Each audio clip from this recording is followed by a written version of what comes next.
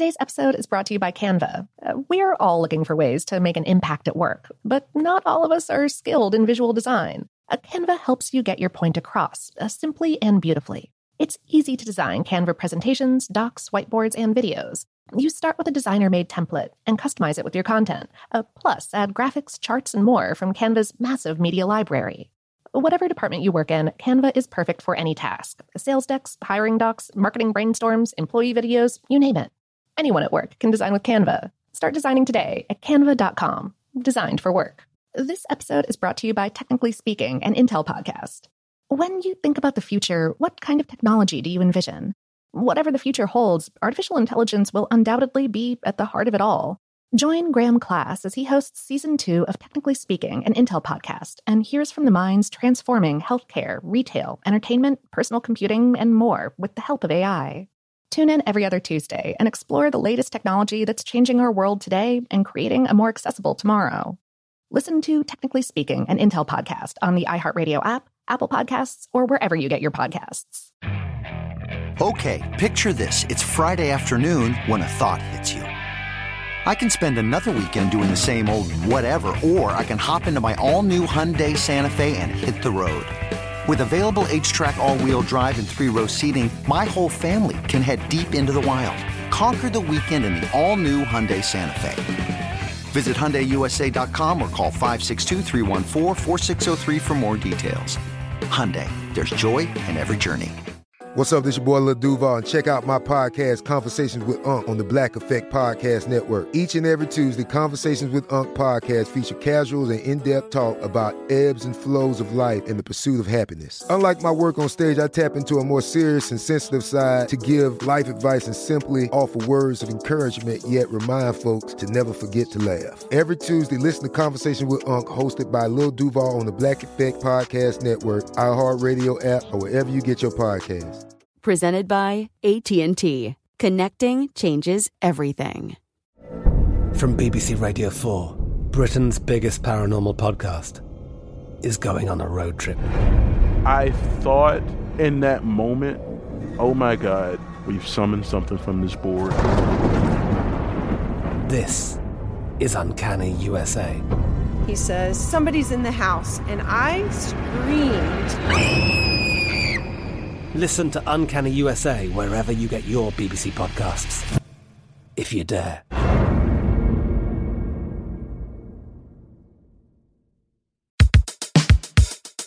Welcome to Brain Stuff from How Stuff Works. Hey, Brain Stuff, Lauren Vogelbaum here. NASA has announced that it has selected a dozen payloads of scientific equipment that it plans to fly to the moon on private commercial rockets and landers. The missions, planned for later in 2019, are an early step toward achieving the space agency's overarching goal to send astronauts back to the moon via commercial spacecraft in 2028.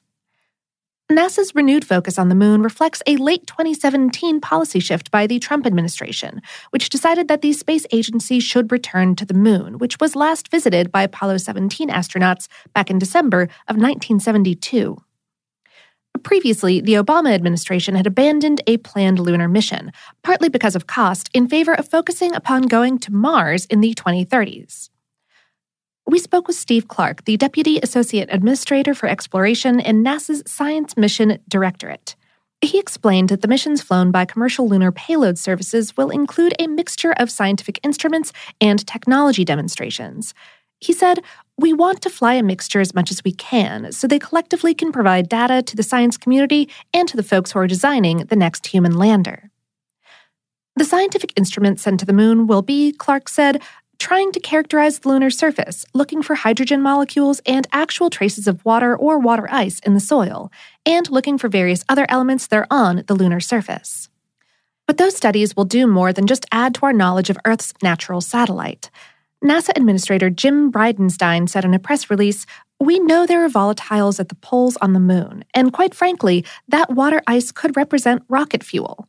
If we have the capacity to generate rocket fuel from the surface of the moon and get them into orbit around the moon, we could use that to build a fueling depot." On the technology side, one payload will include solar energy technology to attempt to advance the engineering of solar cells, hopefully making them more efficient. That will benefit space missions that are dependent upon solar energy, but the work will have applications back on Earth as well. Other technology being tested involves entry, descent, and landing systems, which will help improve the design of future lunar landers, including the human lander that eventually will take astronauts to the lunar surface again.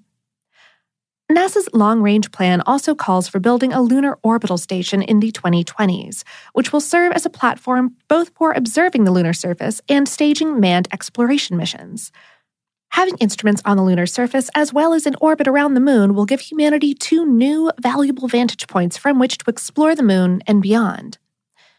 Unlike the Apollo program, the commercial space industry will be heavily involved in the effort, transporting astronauts to the orbital station and down to the surface. The agency already has announced plans to work with space companies to develop reusable lunar landers. Those spacecraft could shuttle back and forth between the lunar orbital platform and the surface of the moon. We also spoke via email with Dale Scran, the Executive Vice President of the National Space Society, which is a nonprofit group whose goal is to promote a spacefaring civilization.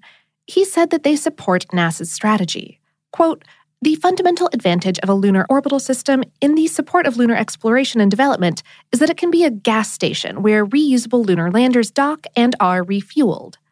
NASA's recently announced Human Lander Reference Design, which features 2 reusable components, the ascent stage and a space tug, along with a tanker to bring fuel to the lunar orbital station, are a constructive but partial step in this direction." At this point, Scran says that putting boots on the moon in the near future no longer should be viewed as a desirable goal in itself, but rather as a means to further a larger plan of space colonization. He said, "Humans on the moon should grow organically out of what we are doing on the moon, not appear as a stunt in imitation of Apollo." 2 potential goals for lunar return include mining oxygen to fuel future Mars trips and building a radio telescope on the dark side of the moon to take advantage of the unique radio quiet on the side of the moon that faces away from the Earth. Both of these goals will almost certainly include humans on the lunar surface, but boots are not the primary goal. We will certainly keep you in the loop as more news comes to light.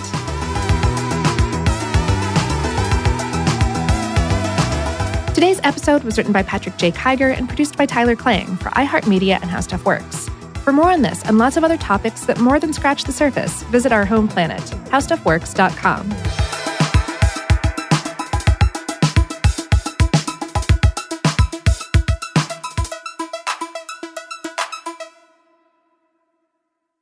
Today's episode is brought to you by Canva. We're all looking for ways to make an impact at work, but not all of us are skilled in visual design.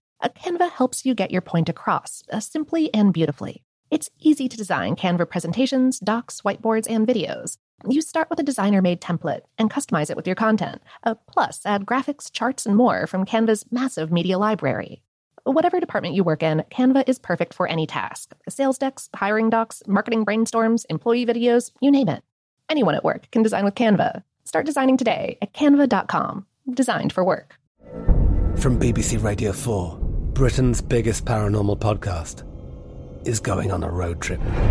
I thought in that moment, oh my God, we've summoned something from this board. This is Uncanny USA. He says, somebody's in the house, and I screamed.